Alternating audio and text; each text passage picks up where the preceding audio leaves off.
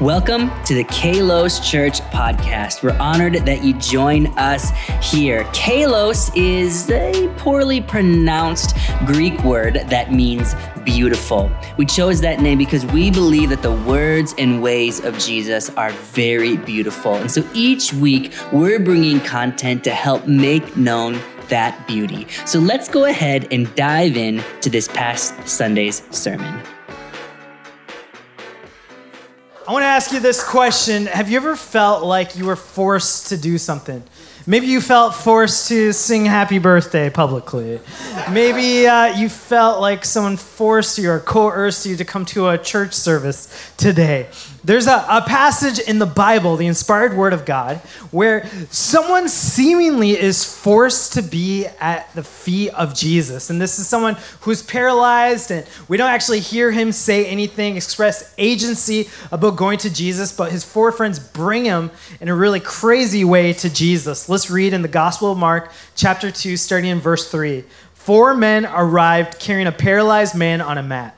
They couldn't bring him to Jesus because of the crowd, so they dug a hole through the roof above his head.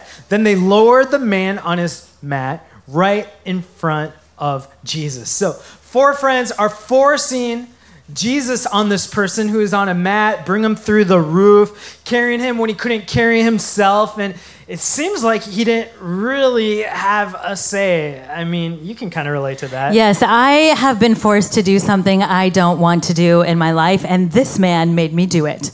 And this is what it was. This is really crazy. He made me, several years ago, run a marathon with no training. All 26.2 miles of it. He guilted me. He manipulated me. He forced me to do this, and I did not want to do it, but I did it because I'm a good wife. That's right. You know, in my defense, I saw a lot of people around me who are a little too confident about running 26.2 miles. They had these little cocky stickers that they put on their cars with their mileage, and I thought, you know what? I'm going to do it without training, and we're going to bring some people with us to do it. And it's intense. I mean, running 13 or 26.2 miles is intense, but guess what? We did it. We did it. And listen, this is what we did. We actually made our own bibs. We started at some sort of starting line that we made up, okay?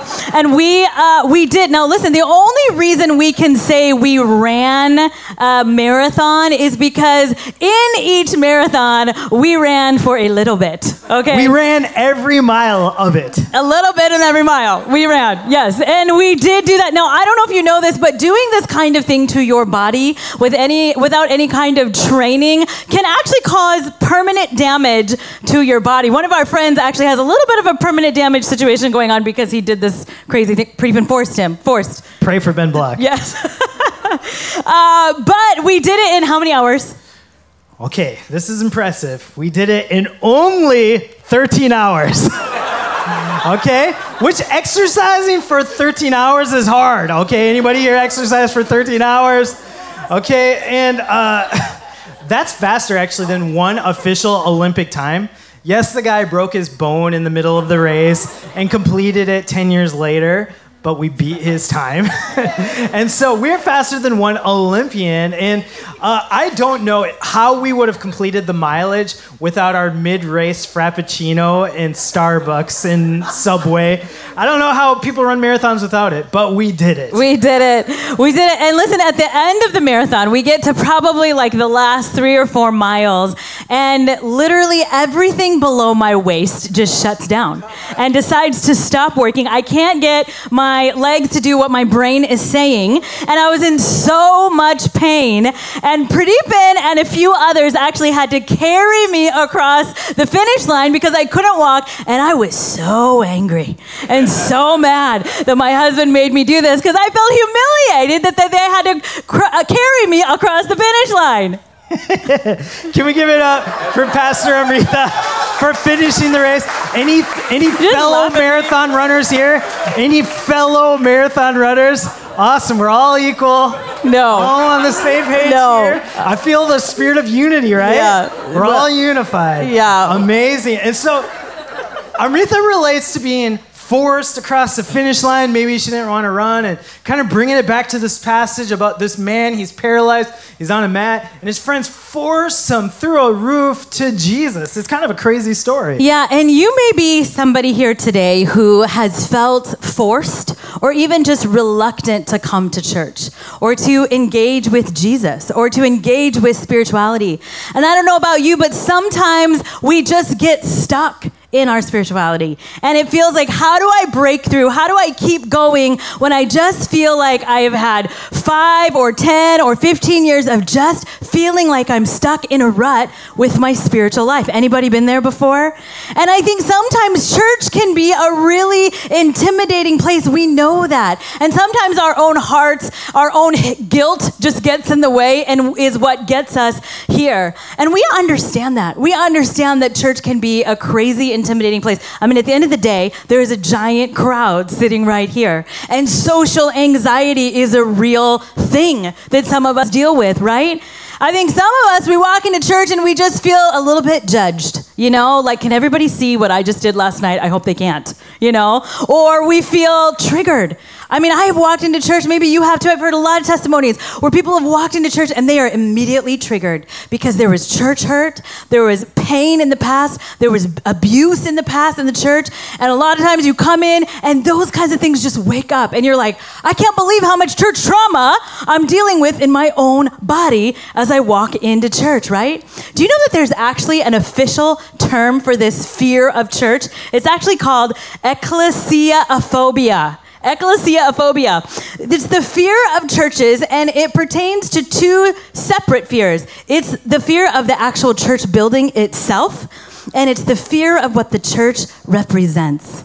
Isn't that crazy? There's an actual term for this. I want to read you a short story. It says this: a mother went to wake up her son for church one Sunday morning. When she knocked on his door, he said, "I'm not going." She said, "Why not?" asked his mother. "I'll give you 2 good reasons," he said. 1, they don't like me. 2, I don't like them.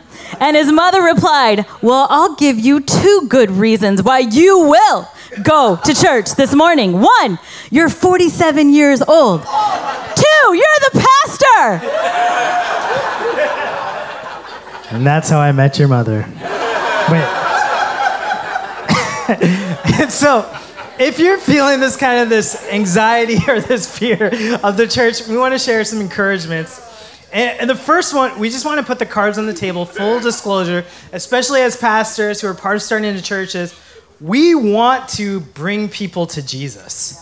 I mean, this is why this church exists, to make known the beauty of Jesus. And so honestly, I can relate to these 4 friends who said, our friend is struggling, maybe Jesus can heal him, so let's get there. And then they see a crowd and they say, we need to get to the roof. We need to dig through this roof, make a hole. I don't care if I'm destroying property. I don't care if I upset this neighbor. We're getting our friend to Jesus. And like we said, we have not heard from this man on the mat. We don't know if he has any agency, if he wants this, if he even likes this. But the 4 friends insisted on doing it. It kind of reminds me like 6 years ago when we said, we're moving from the Midwest to Seattle because this is the Pacific Northwest, the most unchurched region in all of America. Let's start a church there.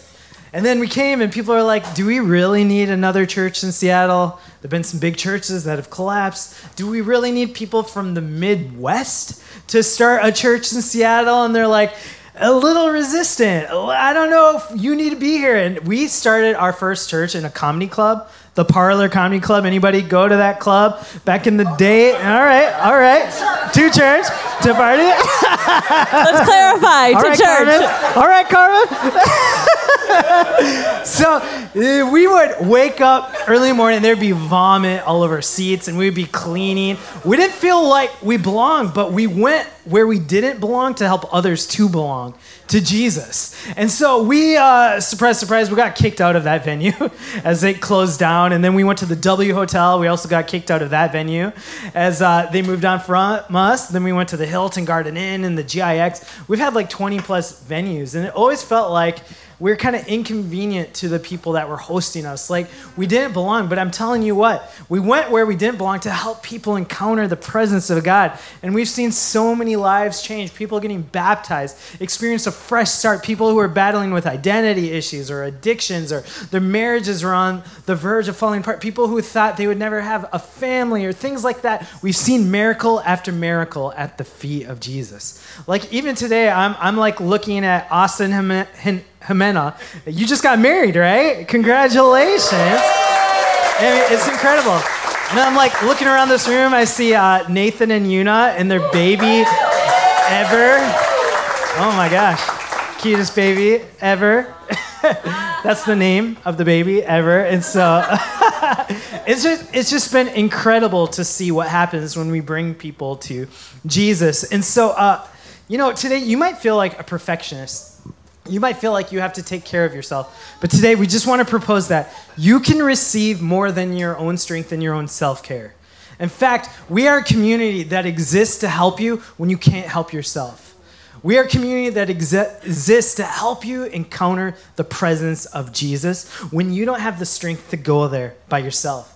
I mean, the good news of the gospel is that God helps those who can't help themselves.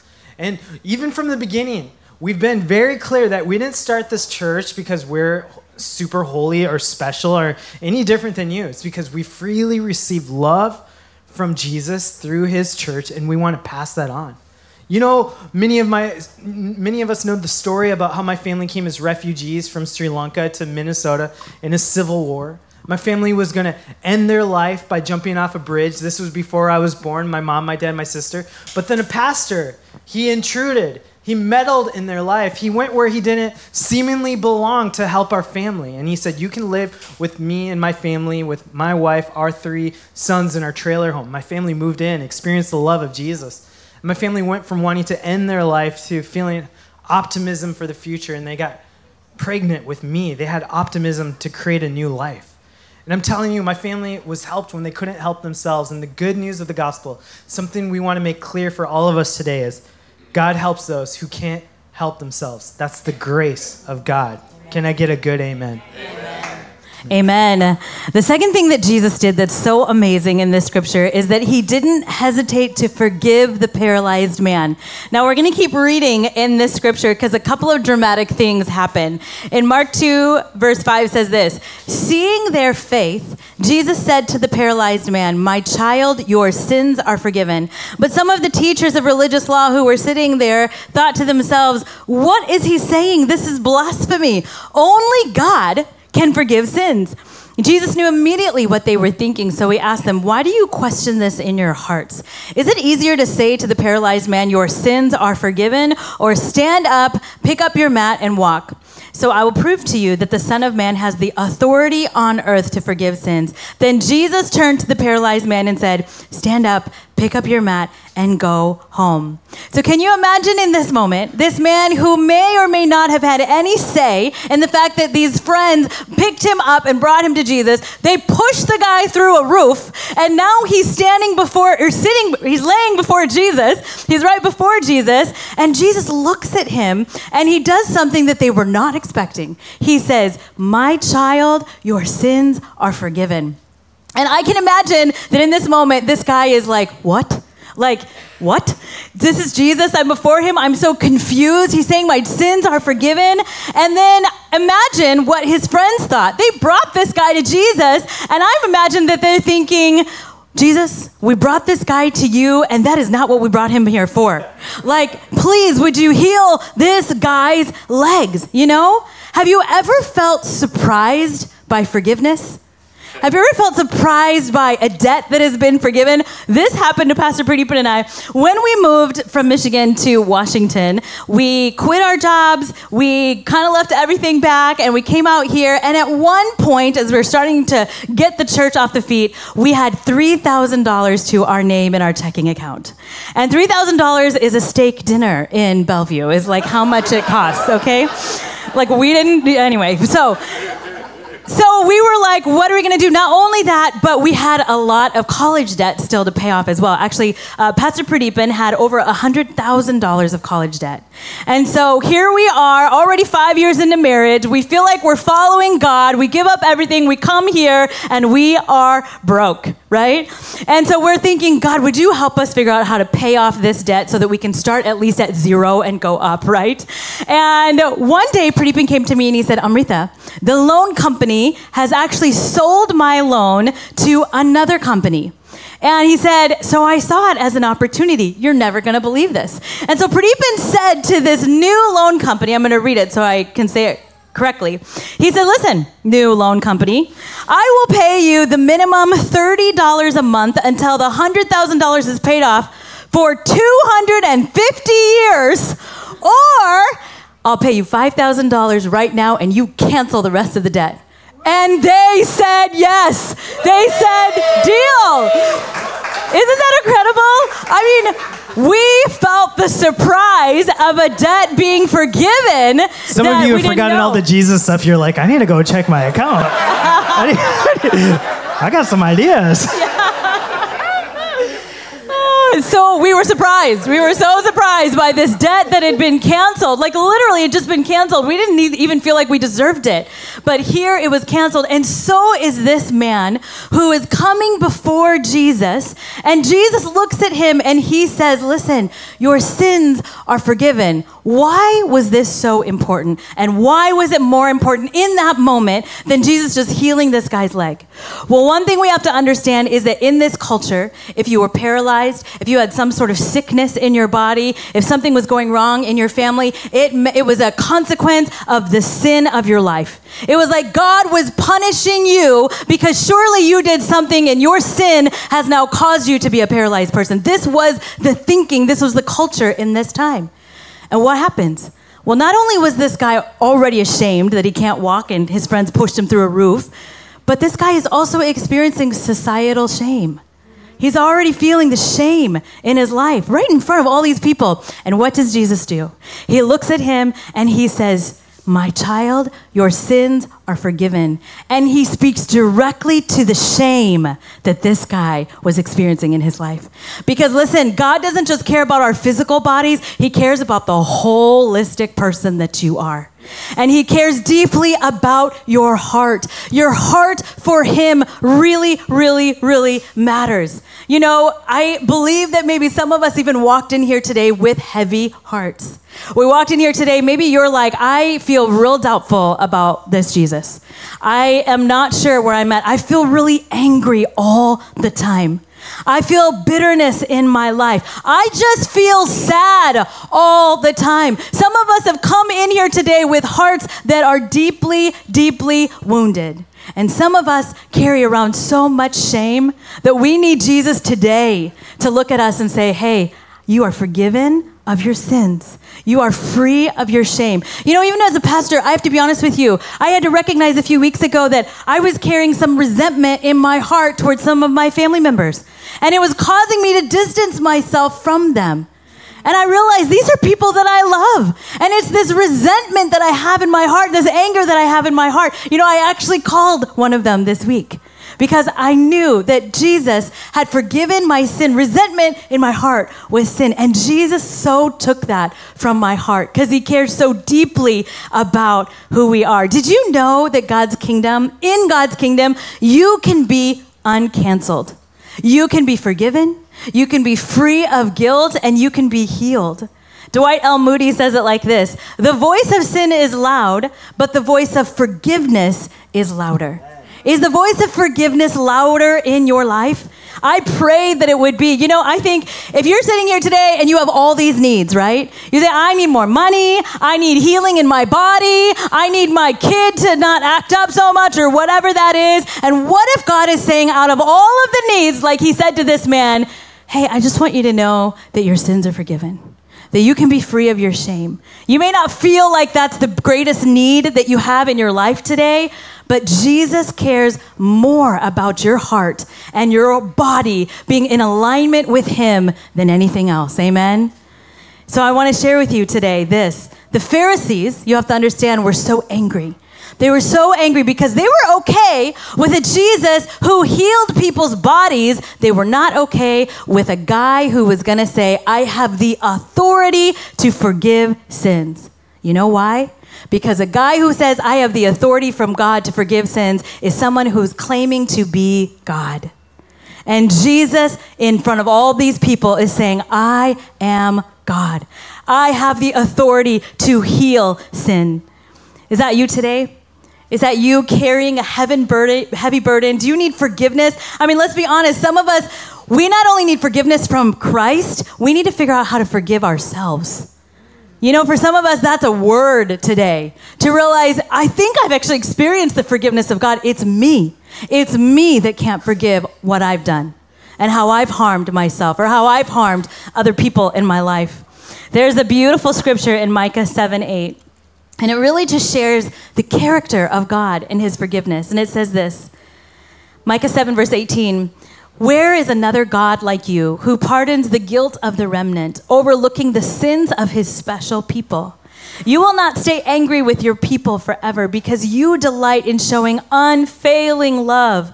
Once again, you will have compassion on us. You will trample our sins under your feet and throw them into the depths of the ocean.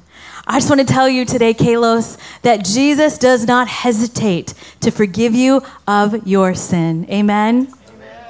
Amen. The third encouragement we want to share from the scripture is people can bring you to Jesus, but only you can choose to follow him. In this passage, we see what Jesus is thinking and saying. We see what the religious people are thinking in their hearts. We see the intentions of the four men bringing their friend, but we don't see anything said or done by the man on the mat until we get to verse 11. Then Jesus turned to the paralyzed man and says, stand up, pick up your mat, and go home. And so at this point, the man has to make a choice. Do I believe the words of Jesus? Am I going to obey the words of Jesus? Do I even trust these kind of words? And this is what the man does. And the man jumped up, grabbed his mat, and walked out through the stunned onlookers. They were all amazed and praised God, exclaiming, we've never seen anything like this before. And so we see the efforts and intentions of other people, but it's only in this moment where we see the man make the choice for himself. I'm going to trust and follow the words of Jesus for myself. We come from different families of origin, and maybe you had a praying grandma. Maybe you had a family that was religious, or you come from this heritage of a different religion than even Christianity. But there comes a point in all of our lives where we have to say, following Jesus is my choice. My journey, my faith, my belief system isn't just something I have to opt into because my family does it, but because I want to choose Jesus for myself. Nobody can claim the faith of our family as our own. We must choose Jesus for ourselves. There's a phrase I grew up with that sounded kind of weird when I first heard it, but I've come to believe it, and maybe you've heard it before. It goes like this: God has no grandchildren. Have you ever heard that phrase before? God has no grandchildren. Well, it's kind of speaking to the fact that we all have direct access to God. When Jesus instructs us to pray, he doesn't say, pray our grandfather or our great-grandfather in heaven. He says, no matter what your age is, pray like this, our Father, right? No matter what your age is, even if you're with your earthly father or with your earthly daughter, you still pray our Father because God has no grandchildren. I wrote it like this: God has no grandchildren. We all have direct access to him as sons and daughters and can't claim the faith of our parents as ours. And so just what does this mean? It means if you don't have a personal faith, you don't have faith. Because when it comes to eternity, God isn't going to ask you, hey, what does your uncle think about me? That's not the question. He's going to ask, what do you think about me? You know, your uncle's going to do what your uncle does.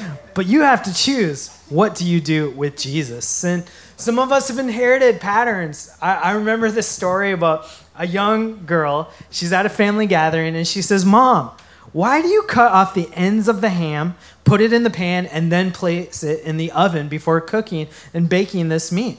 And the mom says, well, I think it has something to do with absorbing more juices, but I did it because your grandma always did it, and I learned how to cook from her. The little girl goes to grandma and says, Grandma, why do we cut off the ends of the ham and then put it in the oven first? And she says, well, actually, I think it has something to do with the juices, but that's the way your grandma, great-grandma always did it, and so that's how I do it. So the little girl goes to great-grandma, Great-grandma, why do we cut off the ends of the ham and then put it in the oven? The great-grandma said, well, when I first got married, we weren't very rich, and we couldn't afford a big pan. So we had to cut off the ham so it would fit in the one pan we had. But because great-grandma did it this way, grandma did it, and then mom did it, and the little girl, she wanted to ask why. And at some point, all of us have to ask, why do I follow Jesus? Or why do I believe what culture has taught me? Or why do I believe or operate in this way? We can't just do it without thinking for ourselves. We need to make a decision. What are we going to do with Jesus for ourselves? Are you tracking with me? Yep. I love this quote by Sharon Hade Miller. She writes, you can be Jesus to people, but you can't be Jesus for people. Yeah. You can be Jesus to people, you can be the hands and feet of Jesus, but you're not the Savior. You cannot be Jesus for people. We're never going to replace Jesus. Everybody needs their own personal relationship with Jesus. Can I get a good amen? Amen. And so today, on this birthday celebration, we just want to be clear. It's time to make the decision to follow Jesus for yourself. Not because you inherited it, not because of social pressure, not because everybody's doing it, because you recognize Jesus loves you. He wants to free you and help you and give you life and life abundantly because he loves you as his own son and daughter. And we don't want to just have an inspirational message about this. We want to actually help us all walk into a personal relationship with the Savior of our souls. And that's why we're excited. On this 6th birthday, we're excited to announce that we're launching what we're calling freedom groups. And these are small groups of about 10 to 14 people to help us follow Jesus on a more personal level. To help us not be so intimidated by theology or the baggage from our past, but to learn, how can I pray on my own? How can we read the Bible for ourselves? How can we hear the voice of God and be delivered from some of the things that are holding us back from moving forward in our life of faith? You know, we have these amazing small groups that we've been doing every fall. I want to show you some pictures of some of our past summer small groups. You can see we have different people from different ages and stages of life. Like we'll have parents groups or young adults groups. We'll have men's groups and women's groups. People gathering sometimes over a meal, over activities, and then studying this curriculum to help us learn, what are the words of Jesus? How do I apply this in my life? How do I follow the ways of Jesus for myself? And so today, if I could give you one homework assignment, it's this. Would you just make the first step in saying, I'm taking my faith seriously by expressing interest in one of these groups that will help us follow Jesus for ourselves? In fact, if you go to our website, kalos.church/groups, you'll see this is our sign-up page. And I'd love every single person in this room to fill out this form, because what we're going to do is going to take your details of what works for you time-wise, what works for you as far as different areas of Seattle, and then we're going to slot leaders for all these different kind of groups. And if you would like to lead or host a group, you can fill that out at this form too. But it would be amazing if all of us filled this kind of form out so that we could start divvying up different groups for us to follow Jesus for ourselves. Can we do that, church? I think it'll be a blessing for us to all go to Jesus for ourselves. And before we pray, I just want to close with this story. I remember as a young man, I was had been arrested. Drugs were being sold out of the basement in my house. Our house had been foreclosed on. My mom was living out of a car. It's just a dark time in our life. But then I decided to follow Jesus for myself. And honestly, I was going in one way, but then surrendering to Jesus completely changed the direction of my life. And I was so thankful that I went from death to life. But I went to Sri Lanka a number of years later, and I remember meeting some of my family for the first time. And I had begun the journey of studying to be a pastor, and I met my grandma, and I said, hey, I'm a follower of Jesus. I'm a Christian. And she, who is a Hindu, she said, you're not a Christian. You're Hindu. You're born a Hindu. You'll always be a Hindu. I'm a Hindu.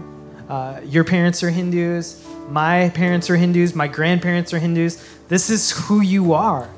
And I just said, Grandma, that may have been what our family did, but I choose today to follow Jesus.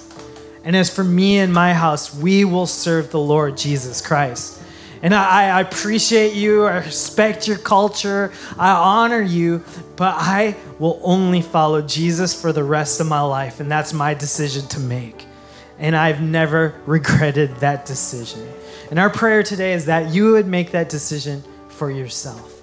And so even right now, we just want to create a holy moment, an opportunity for people who've walked into this church service, maybe a little fearful, maybe a little anxious, but today is your day to follow Jesus, to make a decision. You know what? I'm not just going to hear stories or see people I respect following Jesus. I'm going to follow him for myself. Thank you so much for joining us for the Kalos Church podcast. We'll be back here every week with fresh content. But hey, I want to give you an invitation to our Sunday morning service. We'd love to meet you in person. We have multiple service times every single Sunday morning in downtown Bellevue, Washington. If you would be interested in joining us, just go to www.kalos.church. All the information you need is there. You can actually even click a link to sign up and save a seat so we can help make sure you feel comfortable coming and hanging out with us in person. So thanks again for joining us, and we'll see you next time.